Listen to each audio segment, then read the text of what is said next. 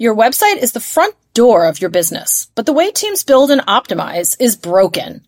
Stuck between inflexible templates and cumbersome code-dependent solutions, there's a better, faster way. Enter Webflow, a visual-first platform that empowers you to create freely. Now you can ship web pages in weeks instead of months and save millions in development costs. These are the real results for companies like Orange Theory, Dropbox, and IDEO. Get started today at webflow.com. Webflow, more than a website builder. Hi, this is Nadine Dietz, host of CMO Moves. I just wanted to take a quick moment to say thanks so much for stopping by today and to give you a quick overview on what to expect. CMO Moves is all about game-changing leaders, their incredible journeys, the moves that they've made, and most importantly, their personal stories of how they got to be the leaders of some of the world's most exciting brands. I hope you'll enjoy their stories as much as I do and take away a few tips and some inspiration for your day. Enjoy the show. Hello and welcome to CMO Moves. Today I'm here with Kieran Hannon, who is the CMO of Belkin International. Kieran, hi and welcome to the show. Thank you, Nadine. Great to be here and hello, everybody. I am so excited that you were able to join today. You know, I've been a huge fan of yours for a very, very long time. But why don't we start with just a quick background on how you got to be the CMO of Belkin, because you've taken such an interesting path through your career. Yes. So quick snapshot. I am CMO of Belkin, and today at Belkin we've got 4 brands. I'll talk about that in a little bit. But what got me here is all the way back, I was a swimmer, and the swimming team was so important to us, team events, relays, and so forth. So mentoring, training, and growing and winning has all been a big part of my past. And I think that's really the key trigger for me being a marketer, because you have to understand the human psyche, you have to understand the competitive pressures in the environment, and you have to have the ability to compete and win. I think that's kind of been a great grounding for me as a marketer. Additionally, the first half of my career was in the advertising world, working in advertising agencies. And of all people, Nadine, you know the best, that content, great content, engaging content is so important. I think that training in helping craft a very succinct message in a compelling way is so wonderful as another foundation for me being a great marketer. And that brings me to where I am today, working through the agencies and helping craft brands. I really wanted to be the brand driver itself and moved into the client world, started with Radio Shack a while back. And very successful time for Radio Shack, albeit it's no longer around now. But one of my biggest achievements there was winning gold from the National Retail Federation. And that was for a campaign we created for the holiday season, and we had the best Black Friday ever in the company's history. So I'm very honored for that recognition for our team by the NRF. And where I am today is I've been at the sweet spot of digital and mobile retail my whole life. And Belkin started in the channel. Belkin's a 35-year-old brand, grew up through the channel, through its retail presence around the world. And it's at the heart of digital because what we enable are digital experiences for people. And so it was a perfect marry of my skills with the goal of Chet Pipkin, the founder and CEO, and where he wants to bring the company. I do know you've been very, very involved in all things technology, especially IoT. And what is it that inspires you about the technology aspect, and how are you involved with the new developments? Well, technology for the sake of technology isn't exciting. It's what technology allows you to do, and that's what has me so excited. It is the ability for people to engage in ways that they've never been able to engage before and do things that they've never been able to do before, and more importantly, take the mundane things out of life to allow them to focus on things that are most important to them. And that's the beauty about technology. It allows you to do all of that. So that's what has me exciting. It's the outcomes. It's the benefit of technology, not necessarily the tech itself.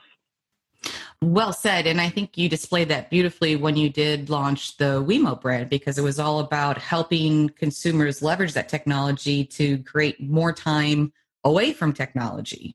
That's true. I mean, living in the moment, right? You know, you shouldn't have to worry about, did you leave the holiday lights on, or is the iron left on, Are the sprinklers on when it's raining? You should never have to worry about stuff like that. And that's the beauty of our Wemo brand. It allows you to live in the moment. It takes care of those things. It's peace of mind and reassurance. So that's what counts.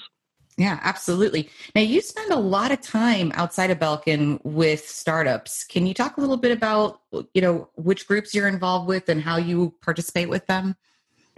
Sure, happy to. One of the things I love to do is give back and mentor, and I'm on the advisory board of Enterprise Ireland here in the United States. Enterprise Ireland is an Irish government-owned agency that helps Irish startups around the world. So that's one big way I participate and give back, and that's in a voluntary mode. Another way is I'm also co-founder of the Irish Technology Leadership Group, which is a nonprofit which also helps Irish startups. And not just in a way from a network standpoint, but it's also meaningful from a way of strategic guidance, support services, and actually, when needed, we help raise funds for Irish startups. So that's another great way I give back. Plus, I'm very involved in the startup community here in Los Angeles, the Silicon Beach of the tech world. And it just allows you, I get so invigorated by spending time with people and talking about what they're trying to do and what they're trying to accomplish with technology. So I do it formally through a number of organizations and informally and myself as well. I'm also on a number of tech boards. So I'm very proud of the work I do in that area. Oh, that's great. And how much of that comes back with you to the office as you're thinking about your product portfolio and your love for all things digital technology, giving back, mentoring? How has that shaped the product portfolio at Belkin? Well, at the end of the day, it's really understanding consumer needs and unearthing those consumer insights. And that's what we do as a company and as a brand. We're very good about people have experiences they want with their devices, and we're able to connect those dots for them. And that's what we do. We're constantly doing research, constantly unearthing insights. For example, our ScreenCar Plus overlay application system, which you'll see in Apple stores, is a result of 90% of consumers wanted an overlay for their device, a screen overlay, a screen protector, but only 10% of people did it because the experience was horrendous. You had to make sure the overlay was perfectly aligned to the device and there was no bubbles and it got applied correctly. And that never really happened. So we took a step back and we attacked it from another angle. We created a machine that you could put your device into, and the machine ensured that the overlay itself was properly aligned with the device and was applied without any air bubbles. And it was done in 2 minutes or less, whereas previously it could take up to 45 minutes to do it by hand. And that's a wonderful experience. And that's something that is a great example of unearthing a consumer insight and developing a solution to resolve that issue. That's great. And when you think about the application of technology in this rapidly evolving landscape, especially in MarTech, and I think the last quote I heard was there was more than 5,000 different solutions out there. How do you grapple with that as you're wearing your CMO hat? Well, unfortunately, the complexity is outstanding, as you just pointed out. And another thing that we do as a company in our DNA is a phrase we have that we live by, through complexity comes simplicity. And so I apply that to the MarTech world. People have a point solution for a single need, and sometimes it doesn't all ladder up to a broader insight for consumers. So rather than adding a new system in and adding more data and more analysis that sometimes can pollute the insight, we really take a step back. Is this really necessary? Is this something that's really going to, from a determinant standpoint, drive the business? And if it does, then we have that conversation. But if it's just a nice to have, then we're very reluctant to kind of add that onto our platform. There's one unifying metric that we have as a company, everybody in the company lives by, which is our Net Promoter Score. And that's our live or die by, and that's the one data point that we constantly measure and track. With our products, we have a 3-day, 3-week, 3-month, and yearly NPS study that we ensure we understand every point of the purchase process and post-purchase going into loyalty, how the consumer NPS is stacking up year over year. And that's the most important one for us. When you think about NPS, it's really driven on whether or not consumers would recommend you or your brand to someone else. I mean, you actually have built a whole center of excellence, if you will. I think you call it the voice of the customer department, so that you can actually think through those concepts and iterate sometimes overnight on new concepts. Is that right? That's right. Yeah, we have a very strong consumer insights group here in the company. We even have our own qualitative facility on site. So it allows us to have constant research on the way, whether it's about existing products, seeing if they continue to satisfy consumers, product improvement, new product development, all the way through packaging and types of packaging, packaging engineering, quality of packaging, and the communication of packaging. So everything in between, we also can test, and we do. Our UX team is constantly doing research around app usage and customer journey pathing and so forth. So we are always out in the market understanding the voice of the customer and applying it. And the beauty of it is, because we're vertically integrated, we have our own model studio in-house, so they can hand create models as required. We have all the lasers in 3D printing. So if we see something during the day that warrants some kind of revision or change, we can do it overnight, iterate overnight, the next morning back in and continue that research. So that's the beauty of our agility. We're very focused on the outcomes, not speed for the sake of speed, but agility in order to drive the positive outcome that we're trying to get to. I'm so glad you mentioned agility. And as you rightfully said, agility is not the same as speed. And what was interesting is you and I had this conversation before where you said, Nadine, we've gone from agile marketing to agile branding. Did I get that right? That's true. Yeah, that's how I think about it. And that's really putting the part of the consumer into the equation. For instance, one of the things is consumer reviews, right? That's the most important currency today as it relates to who influences other people about purchase decisions. So those review ratings that you get on the e-com sites, the quality of the reviews, and the quality of the quantity, the number of reviews you get as well is important. But most important is the star rating. And we were very laser focused on that. And that's one example of what I call agile branding or agile marketing. It is this constant 24/7 behavior around the brand and how the brand evolves and fluctuates in a positive way. And, if there's a product comes to market that has a subpar consumer rating, we actually stop it and we take it off market, and we make necessary changes before we bring it back. And fortunately, that hasn't happened a lot in the last 5 years.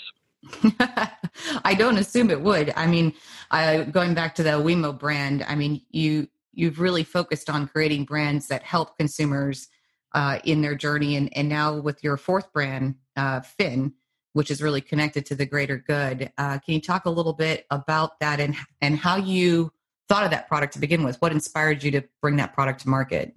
So the first brand, Belkin, which is synonymous obviously with the company name Belkin International, a 35-year-old brand. It's a leader in the peripheral and accessory space. So any device, any smartphone, tablet, laptop, computer, e-reader, you name it, there's a Belkin solution for you that fulfills your need to have those experiences. Then we have a brand called Linksys. And when you think about the importance of Wi-Fi in the home, we did a great study with IDC. And after food and shelter, the second most desirable need was Wi-Fi, above alcohol and other things, which surprised the hell out of me. but the importance of Wi-Fi in anything that you do, your entertainment, your education, just things around your home, the smart home, right? With the Internet of Things, everything is Wi-Fi connected, or Bluetooth connected, or Zigbee connected. And we have to make that work. So at the center of any home these days is great Wi-Fi, and that is Linksys. And then our third brand, Wemo, we talked a little bit about that. That's our point of view around the smart home and enabling devices in the smart home. It is really the most approachable entry point We've got a smart plug, which you just plug into the wall. You can control it with an app or voice control with your Alexa, Google Assistant, or HomeKit. And you can plug in a lamp and you can say, hey, Wemo, turn on my lamp if you've got your hands full. And there's so many great examples of how Wemo has made people's lives better and simpler. And then Phyn, Phyn, which is our new brand, which we launched at the Consumer Electronics Show this year. And that's our point of view around water. It's about water, understanding water usage in the home, and being able to help you make better decisions about how that precious resource is utilized. And that actually came out of our Wemo brand. It's the technology and IP was part of our Wemo water development, and Uponor, which is one of the world's largest plumbing companies, it came to us and asked us if we were interested in bringing it to market with them, and no better people to do it with. So we created a joint venture, and it's Phyn, Phyn, and it's up and running. Oh, and that awesome. is a smart meter. Yeah, it's a smart meter, water meter attached to your intake valve on the exterior of your home. And it's also got a smart valve, which allows it to turn off your water should a potential catastrophic incident be recognized by the system. It's the ability not only to look upstream if a potential incident is about to happen, but also then profile the water usage in your home by device type. So you can understand if there's something that's leaking. A lot of people, frankly, we did a 300 home beta last year. 22% of all homes had a leak in their basement. Oh my gosh. 22%, nearly a quarter of all homes, and they didn't know that. So not only is that not great for your home, right? It's a safety issue, but more importantly, water being such a precious resource now in many parts of the world, you certainly don't want to be wasting water like that. So being able to have those insights, we help people monitor, measure, and manage their water usage. Oh, that's great. I definitely could use one of those for sure here. I don't even want to look at my water bill this month. But more importantly, as you said, for the whole world to save water overall as a precious resource. So hats off for creating a product that can help so many. You mentioned a couple things, and I don't even know which one to go to next because they're both really exciting. So I'll let you take them in any which order you want. But let's talk about CES, because I know you guys had and have had consistently every year one of the largest booths, and that takes a huge amount of energy to pull together. So I want to talk about how you think about that and how you prep for that. But related is your team, because for you to be doing all these amazing things and creating all these new products, you've really had to be a strong mentor to your very large extended team. So those kind of go hand in hand, but I'll let you tackle them either way. Sure. Yes, the Consumer Electronics Show, which is held every year in Las Vegas in January, is for us the pinnacle of being able to demonstrate the experiences that we create. It's very, very important for us, not only for our retail customers who are in attendance, but also for our partners and for our employees to get a really good sense of who we are across our collective brands and why it's so important. And we don't have a booth the size of some of the bigger brands like the Samsungs and Intels of this world, but we've got a sizable experience created in 8,000 square feet. And that in that space, we have each of our brands are demonstrating through experiences of how those brands make people's lives better. And that for us is something we're very proud of. And we win a lot of awards from CES, not only for our products, but also for the experiences created at the booth. So it's a big team effort. It's everybody in the company is involved. And I don't think there's not one department or group that it doesn't touch. Everything from our IT team, who helps us ensure all the technology is working in the booth itself, to all of our admins who help staff it, and everybody in between, our product managers, our marketers, even finance people get involved and help out. So we're very proud of the cross-functional effort that goes into it. And again, people leave CES and they feel really proud about the company. It gives them a great start to the year, a great kind of wind behind their sails as we go into a new year and kick it off. And it's also a lot of the products that we bring to market, we announce them at CES, so people get to see all the great new things that we will have this year. And so we leave CES feeling very proud, having won a lot of awards from our peers, and having our retail customers tell us how much they love our brands and our people. And it can be much better than that. Yeah, that's a great example. So thanks for sharing that.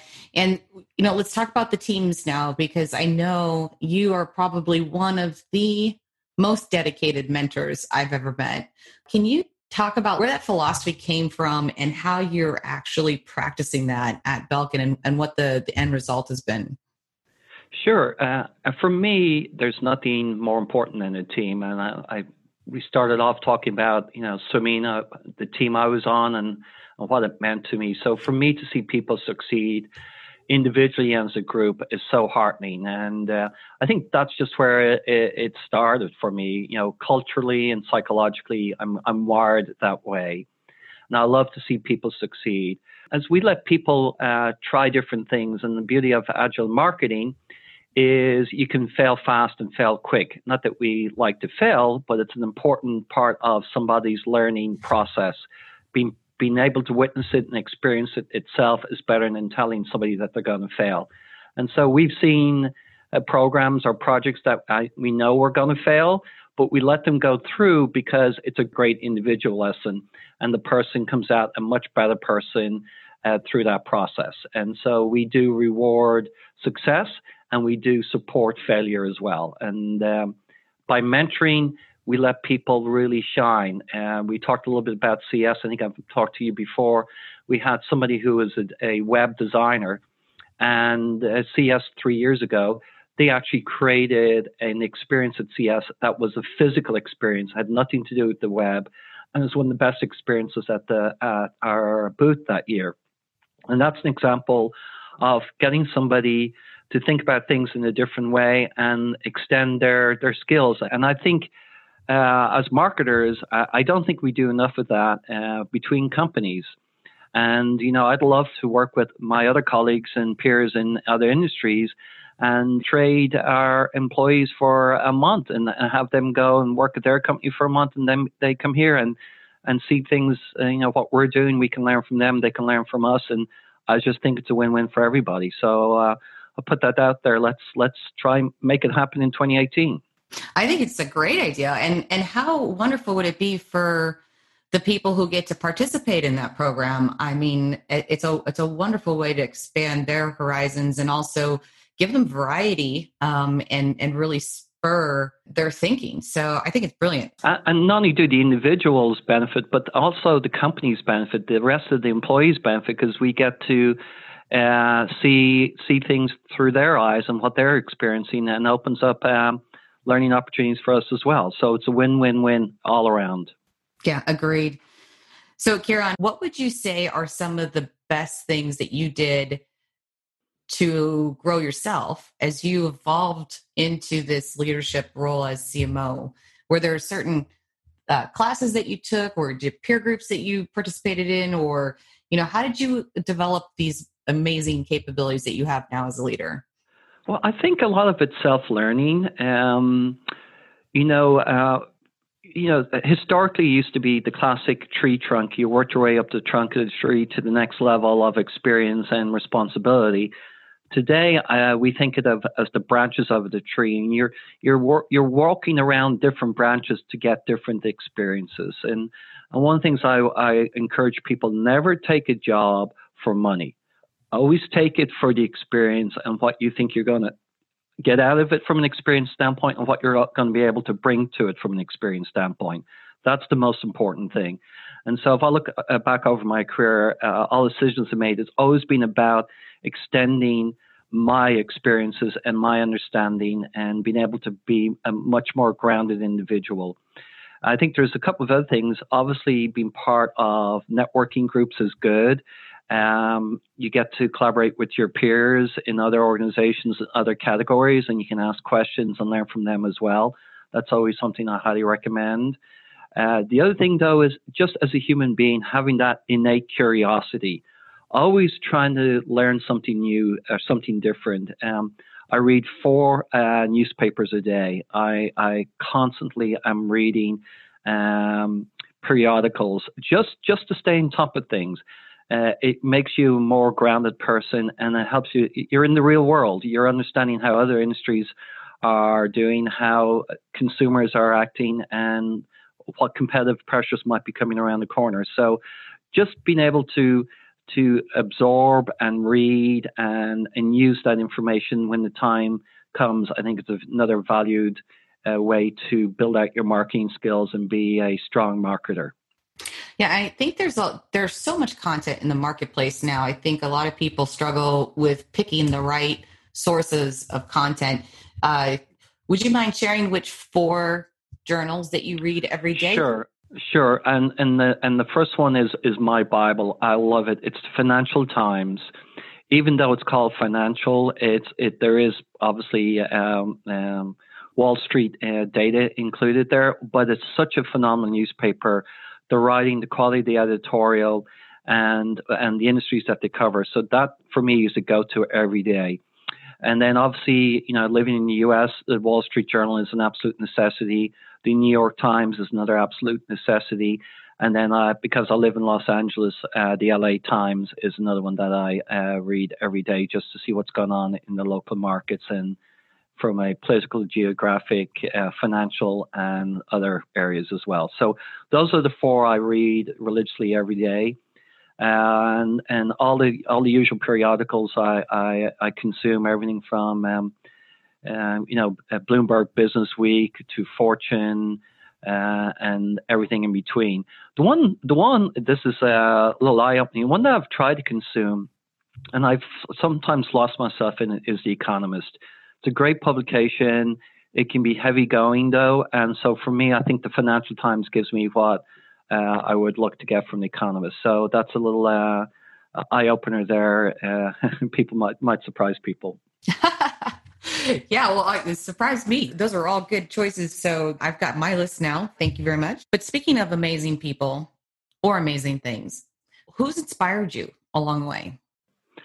I've had lots of different inspirations. My coaches, my swimming coaches over the years, my teachers in school, obviously parents. And I just, I've created a great group of people that have helped guide me and help support me over the years. So inspiration comes in many, many forms. I mean, Chet Pipkin inspires me every day. I mean, that person who founded Belkin 35 years ago and what he's accomplished and just be so authentic and so grounded, that's a great inspiration each and every day. Very fortunate.